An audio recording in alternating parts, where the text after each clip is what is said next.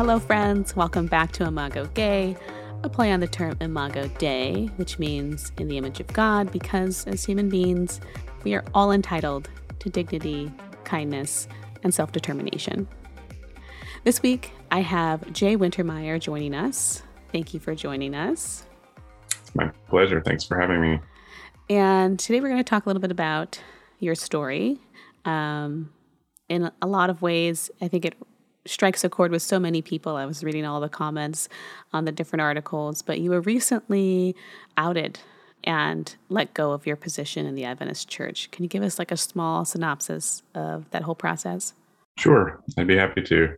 I am a gay man, and that in itself is a long story, but I worked for the Seventh-day Adventist Church as the communication director and editor of the North Pacific Union Gleaner.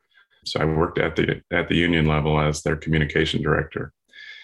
And in May, an anonymous letter came in, was sent in to administration that said, Jay's a gay man, and if he hasn't resigned already, you need to let him go immediately.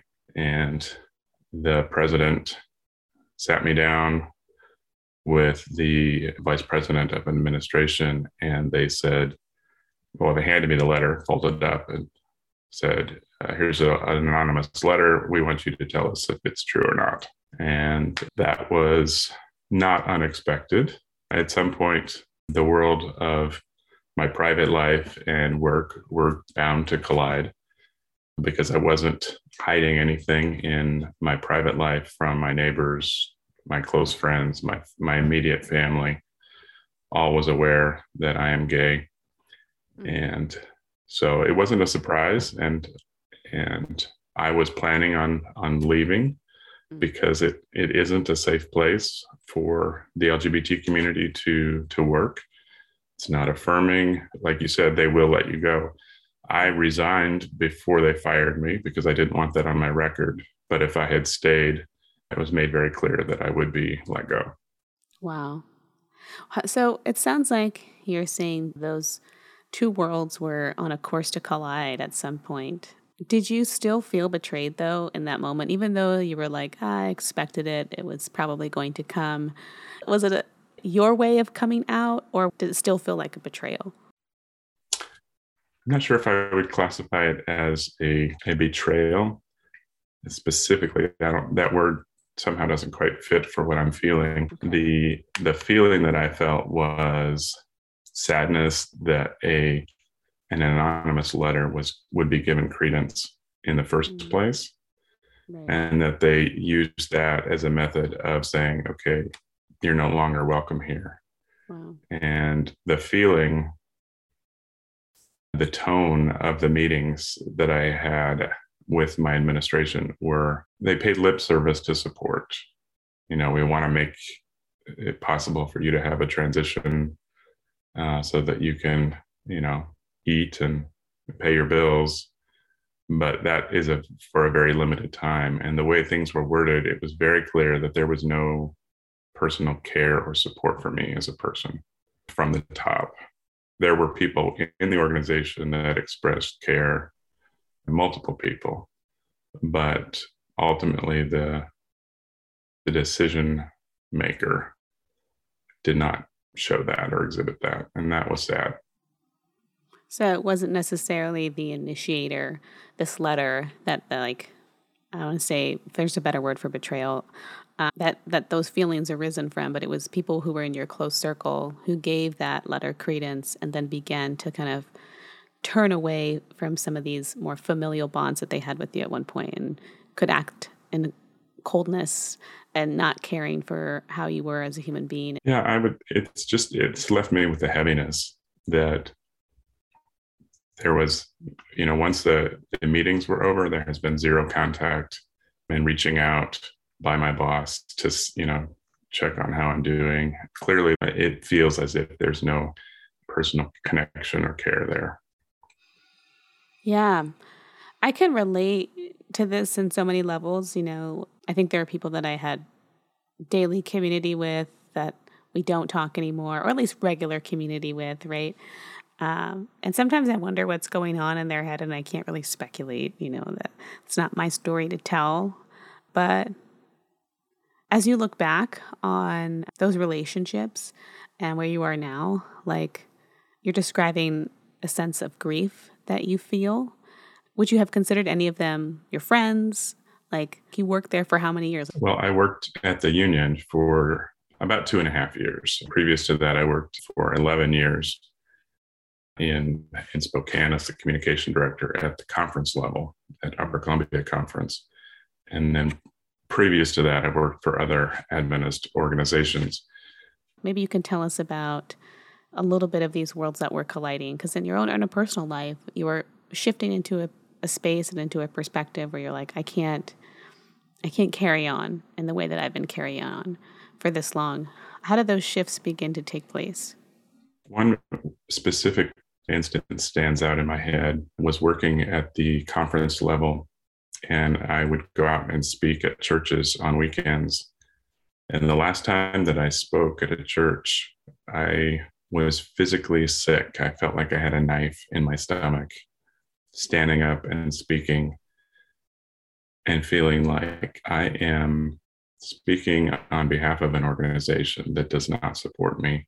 And I can't talk to anyone about it. I can't share what I'm feeling because there's no space that is safe to be who I am. Yeah. And that was a huge turning point where I just said, you know what, I cannot continue these speaking appointments. And so at that point, I just stopped accepting any speaking appointments. Yeah. I think in many ways, I am grateful for the step back that COVID has allowed from these community participations, right? They've allowed us time to say, why am I participating in this ritual? Why am I continuing to go through the motions, And I think it's a time for a lot of reflection for many people that may not have otherwise happened, right? So in some ways, I see this divide happening. I think the church in some ways is becoming more defined in what it believes itself to be and making these statements of, removing LGBTQ persons from administration, like just becoming more fundamentalistic in general. And I think people who have questions or people who are like, who might have been able to get by on the sidelines, on the fringes of Adventism, are now starting to separate themselves as Adventism becomes more self-defined in that way. Have you felt, as much as you felt grief around this process of the way that you've been treated on the way out, do you have any grief in regards to what you see Adventism turning into at this point? I would agree with you that I see there is a movement to more fundamentalistic viewpoints within the Adventist Church, starting with the top leadership. At the same time, I see many people, including pastors and some leadership level positions, who see the importance of loving first before we try to apply dogma. And I'm a third or fourth generation Adventist. And there's a lot that I hold dear about the Adventist Church. I am very sad that we, as a whole, are non-affirming. We're non-affirming of women. And frankly, we are a little bubble unto ourselves. This process of coming to peace with who I am and actually getting outside of the Adventist bubble and making friends outside the Adventist Church for the first time in my life. Oh, wow. Solid, powerful friendships to the point of where these people feel like family to me has been an incredible experience, because I've realized what it means to make a true unconditional friendship with someone and to not have those barriers or walls of, I'll just say, not to have those whitewashed walls of everything's fine, everything's beautiful. You can just be yourself, the good, the bad, the ugly. That experience has really invited me to pursue more of that. We as an Adventist church hold so tightly to the 28 fundamental beliefs that we put beliefs over people. We put love on a back burner and really overlook building those deep, meaningful relationships with people. Yeah. Yeah. It's interesting, like I think sometimes I wonder, like, did Adventism change or did I just change? Right? Has it always been this and I just simply had my blinders on or had my rose-colored glasses, and now those glasses are removed and I'm seeing it for what it is. And you see the cultish practices, like you see, in some ways it's a cult of personalities, and not even to say that personality is alive, right? E.G. White, right? Like that in those types of environments, I think myself and maybe a few others, but like I think the susceptibility of that environment is like, I think in some ways kind of feeds on the codependent side of ourselves, the part of ourselves that is willing to be giving and in service and in a suppression of ourselves. And I think that's the only way that organization really works.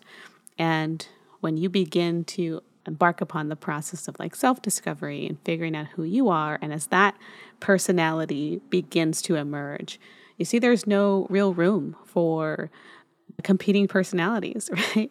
It's the Adventist personality, or like, and everything is subjected to that, or as yours emerges, you find yourself in combatants with that. So as you are kind of emerging and coming into your own and finding spaces and friends and communities outside of this space, like who are you figuring out that you are, right? Like where is your heart at right now? Because for me, it's felt like Adventism has been kind of a process of a breakup. I'm falling in love with something else. So, if I could put it in those terms, like, what are you falling in love with right now?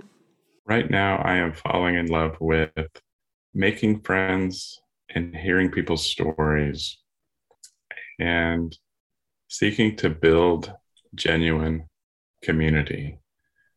For my whole life, I've been hiding, trying to avoid being seen too closely. And it is a wonderful relief to let go of that fear and just to be a whole person. Mm-hmm. And that has been incredibly freeing to make deep, genuine relationships, because I don't have any skeletons in my closet that I feel like I need to keep back or hide. I can just be me. Over the last few weeks, I've reconnected with many of my former classmates from high school and college, and many of them live in the area. And I'm not afraid to reach out and get together and share a meal or go hiking or whatever it is, and really work to build true, authentic relationships. And so that is what's exciting me as I'm discovering who it means to be me today. I love that. A lot of people are using that term today. Deconstruction. Yeah. Talk about their spirituality. I have been feeling like I am rebuilding my spirituality because for so many years I had shut the door on what I felt so sinful and rejected by God, based on what the church had told me, what I learned growing up, that it was all just this surface spirituality.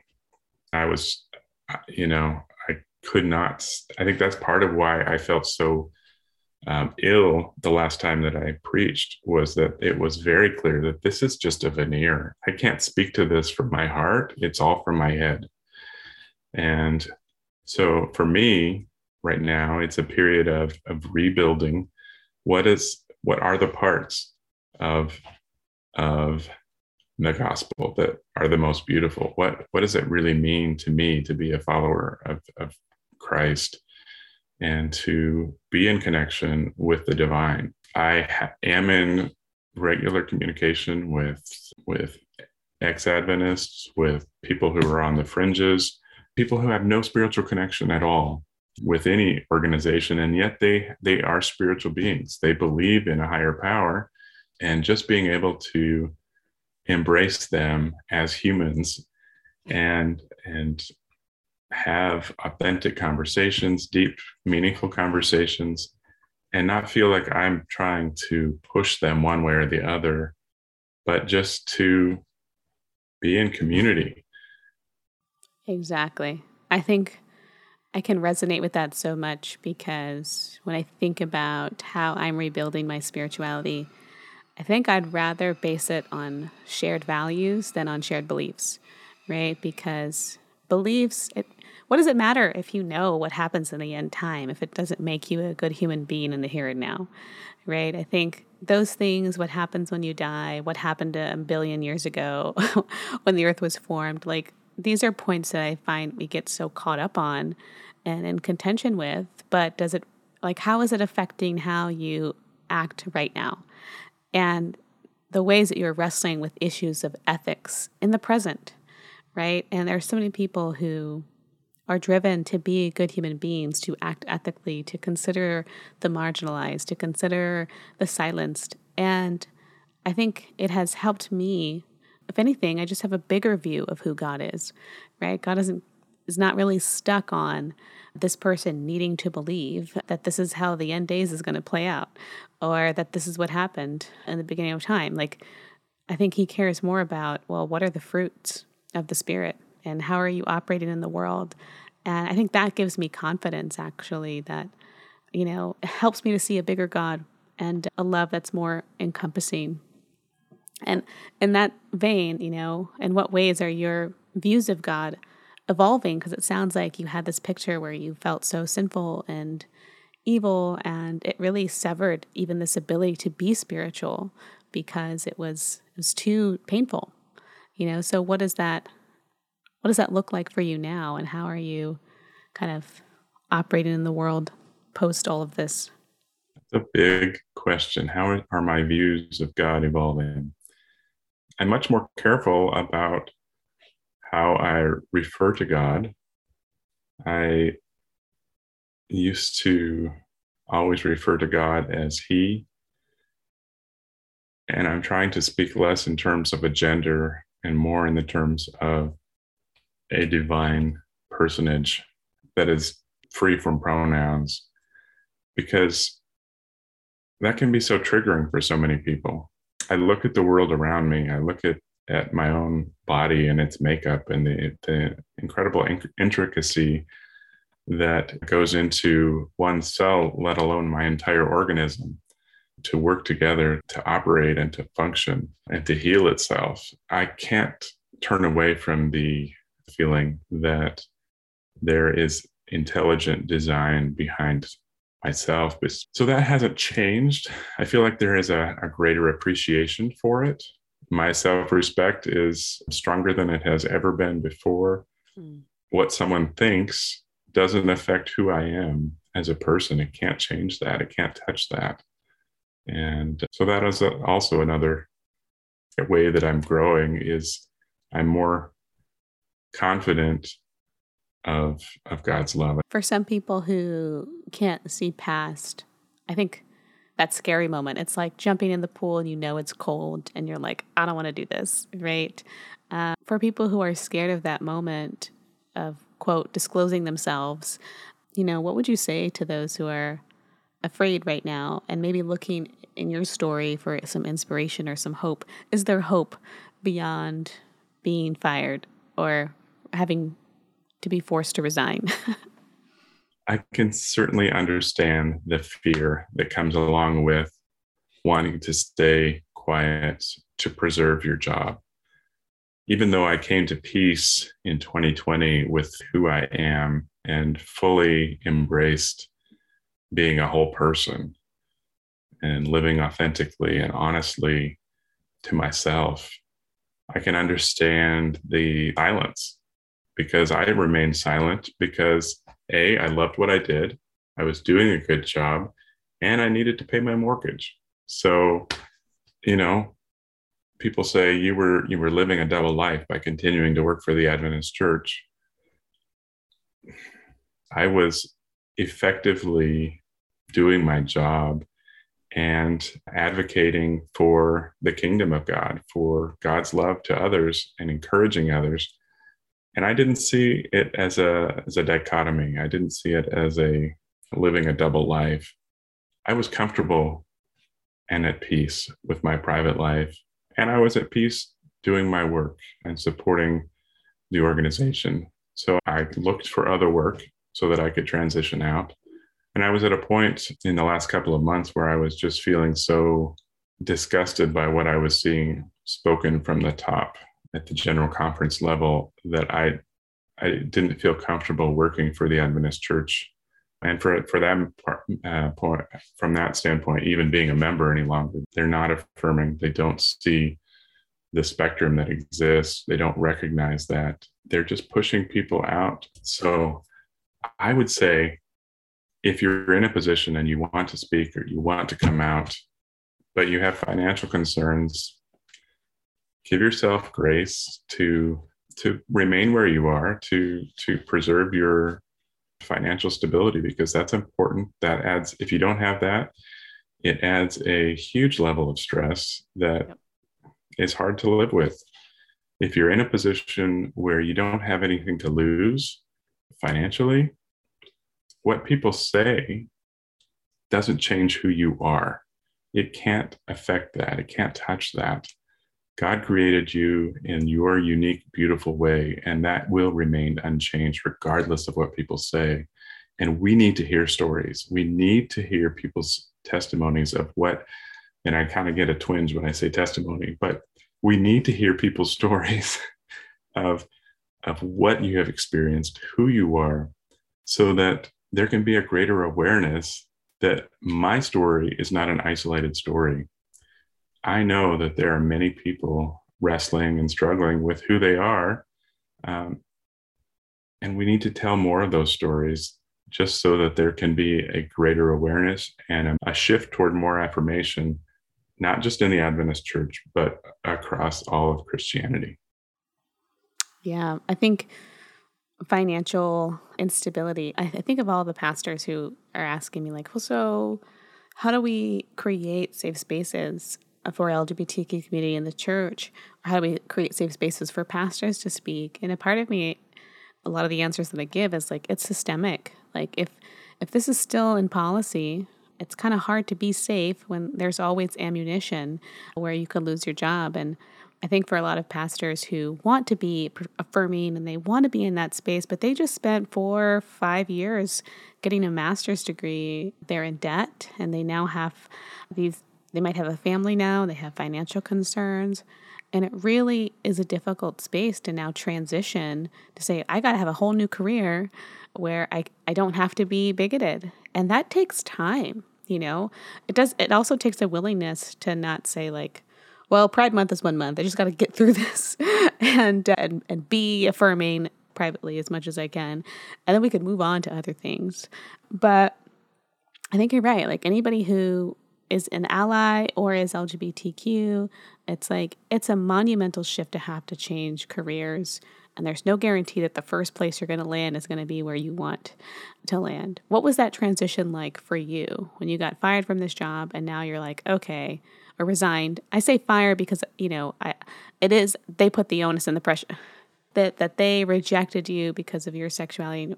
So what was that transition like for you between losing that job and getting to a new place? It was scary because I didn't have anything else lined up, and I didn't have a way to make mortgage payment, the big one.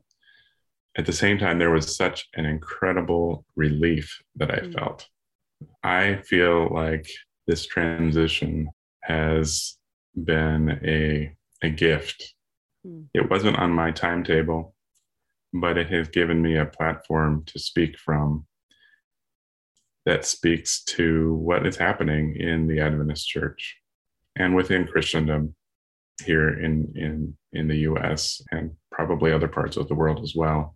It is not a safe space for the queer community to live and work. And in my situation, there were very caring allies who were on the lookout for job opportunities. And while I was applying, I hadn't found anything. I continued to get rejection letters. And the morning after I resigned, I received a note sharing a job opportunity with the American Heart Association. And I did some research. It felt like a really good fit. So I applied online. And then I looked on LinkedIn to see if I knew anyone who might have connections with the American Heart Association.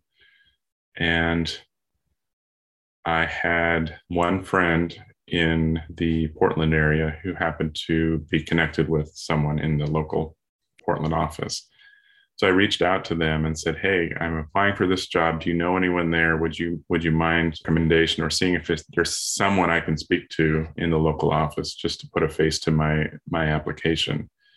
And this person sent a personal recommendation along with my cover letter and my resume into the local Portland office, which was then forwarded on to the hiring manager. And so if you are in a situation where you don't feel safe, don't be afraid to reach out to contacts and ask for help. I was very open with people that I knew that I could trust.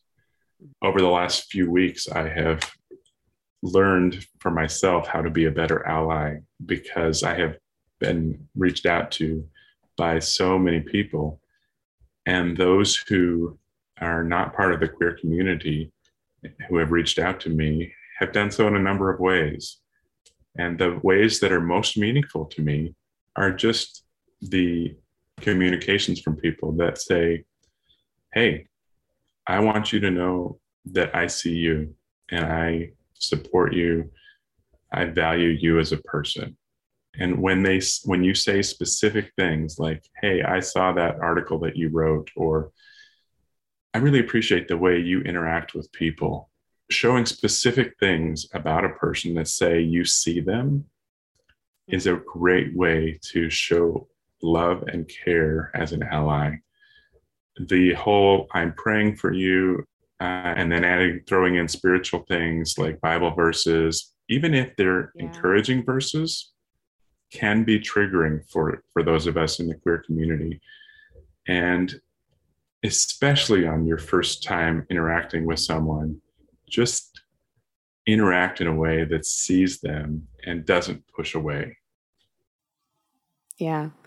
Yeah. I can attest to being triggered when I hear people say, "Well, it doesn't matter." I'm just going to make also a call to women out there, because something that I have noticed even when I was in seminary, when it comes to the process of like women being mentored, especially queer women, but just women in general, because there are not a lot of women in power. For example, in the seminary, there are not a lot of women professors. There's like 3.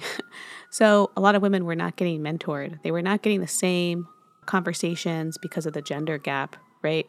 And I think that there are a lot of women who might be queer and want to come out of the closet. They're not getting the same level of encouragement even because of the gender gap, where it's like, man, I'm a man. Do I reach out to this woman and encourage her? Is that going to come off weird? Right.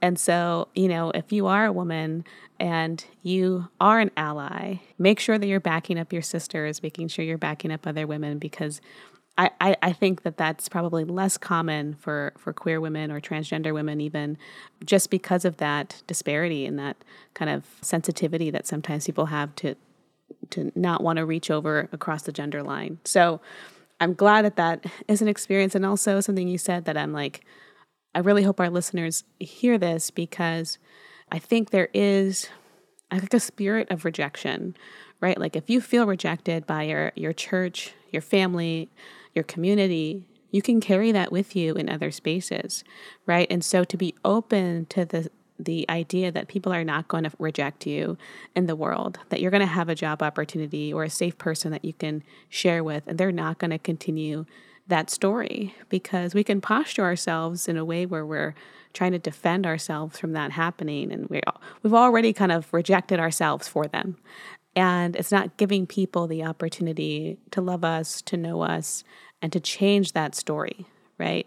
I think that is something that even I'm having to work on, that I have positioned myself ready for defeat, and how to not enter into a room or into a relationship or into a conversation anticipating that type of behavior. So, Yeah. Yeah.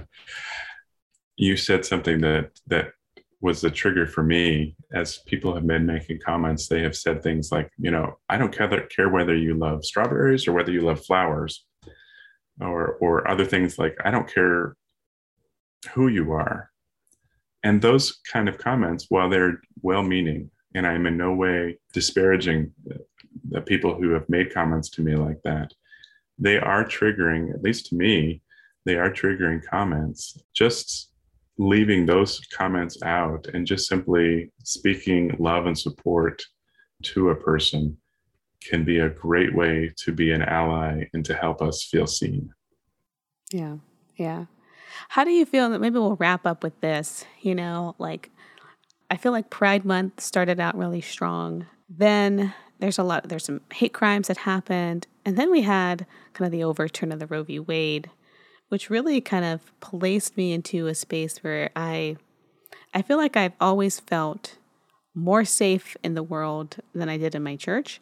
And knowing that I had that space, right, I don't have to be here. Not everybody thinks like you. There are people out there who have access to reason and ethical thinking in a way that is not religiously influenced. I'm going to have a fairer trial in the secular space than I will in the church. But to see that kind of conservative thinking win out in the secular space, really motivated by religious ideology, it has made me fearful of my present and my future. And I know there's talk about, reversing federally protected gay marriage and the Obergefell. Like, how has that impacted you as you're on your journey to come out and you're seeing these? I recently saw a video about like how monkeypox is like, it's affecting gay men mostly. And I'm like, is this just another AIDS scare? Is this another way that we're trying to create homophobia and scare people back into the closet or ostracize their community from them? Like, the way that the narratives are moving in the world genuinely are frightening to me. And I'm just curious how you're processing that. Well, it's hard not to be influenced by the Adventist historical timeline of how we see how the Adventist church has believed the world will end, that religion and politics are going to become one.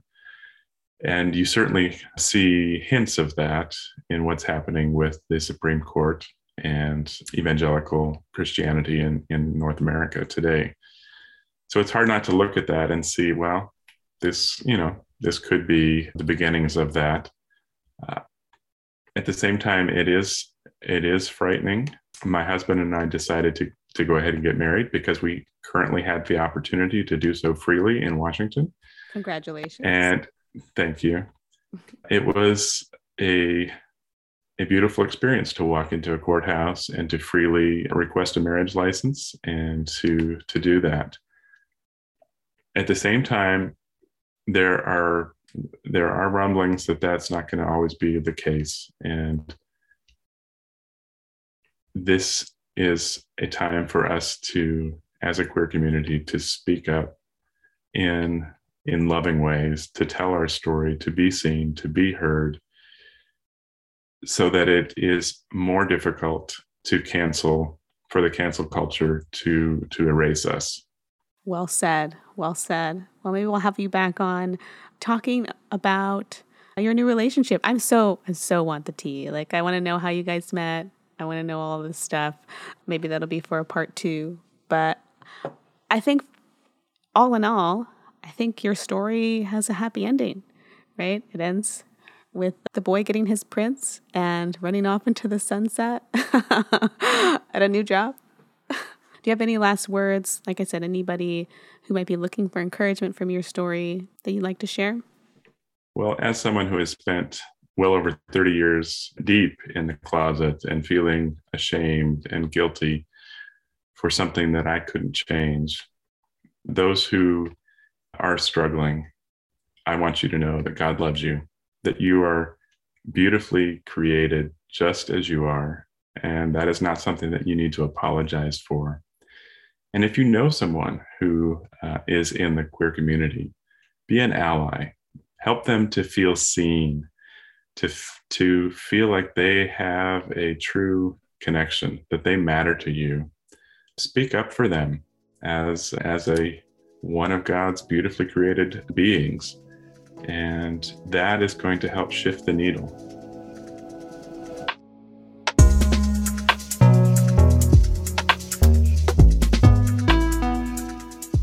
Thank you all for listening this week. Imago Gay is a podcast where we explore queer questions and a colorful God. In addition to curious conversations, I am so grateful for all of you who have reached out and have been sharing your personal stories, tragedies, and triumphs within the queer community of faith. If you are enjoying this content, please be sure to rate the podcast on Spotify or Apple Podcast and share this episode with a friend. You can also follow our sponsors, Spectrum Magazine and SDA Kinship, and be sure to sign up for their newsletters where you will get the latest updates on queer news and happenings. This episode was created by yours truly and sponsored by Spectrum Magazine and SDA Kinship International.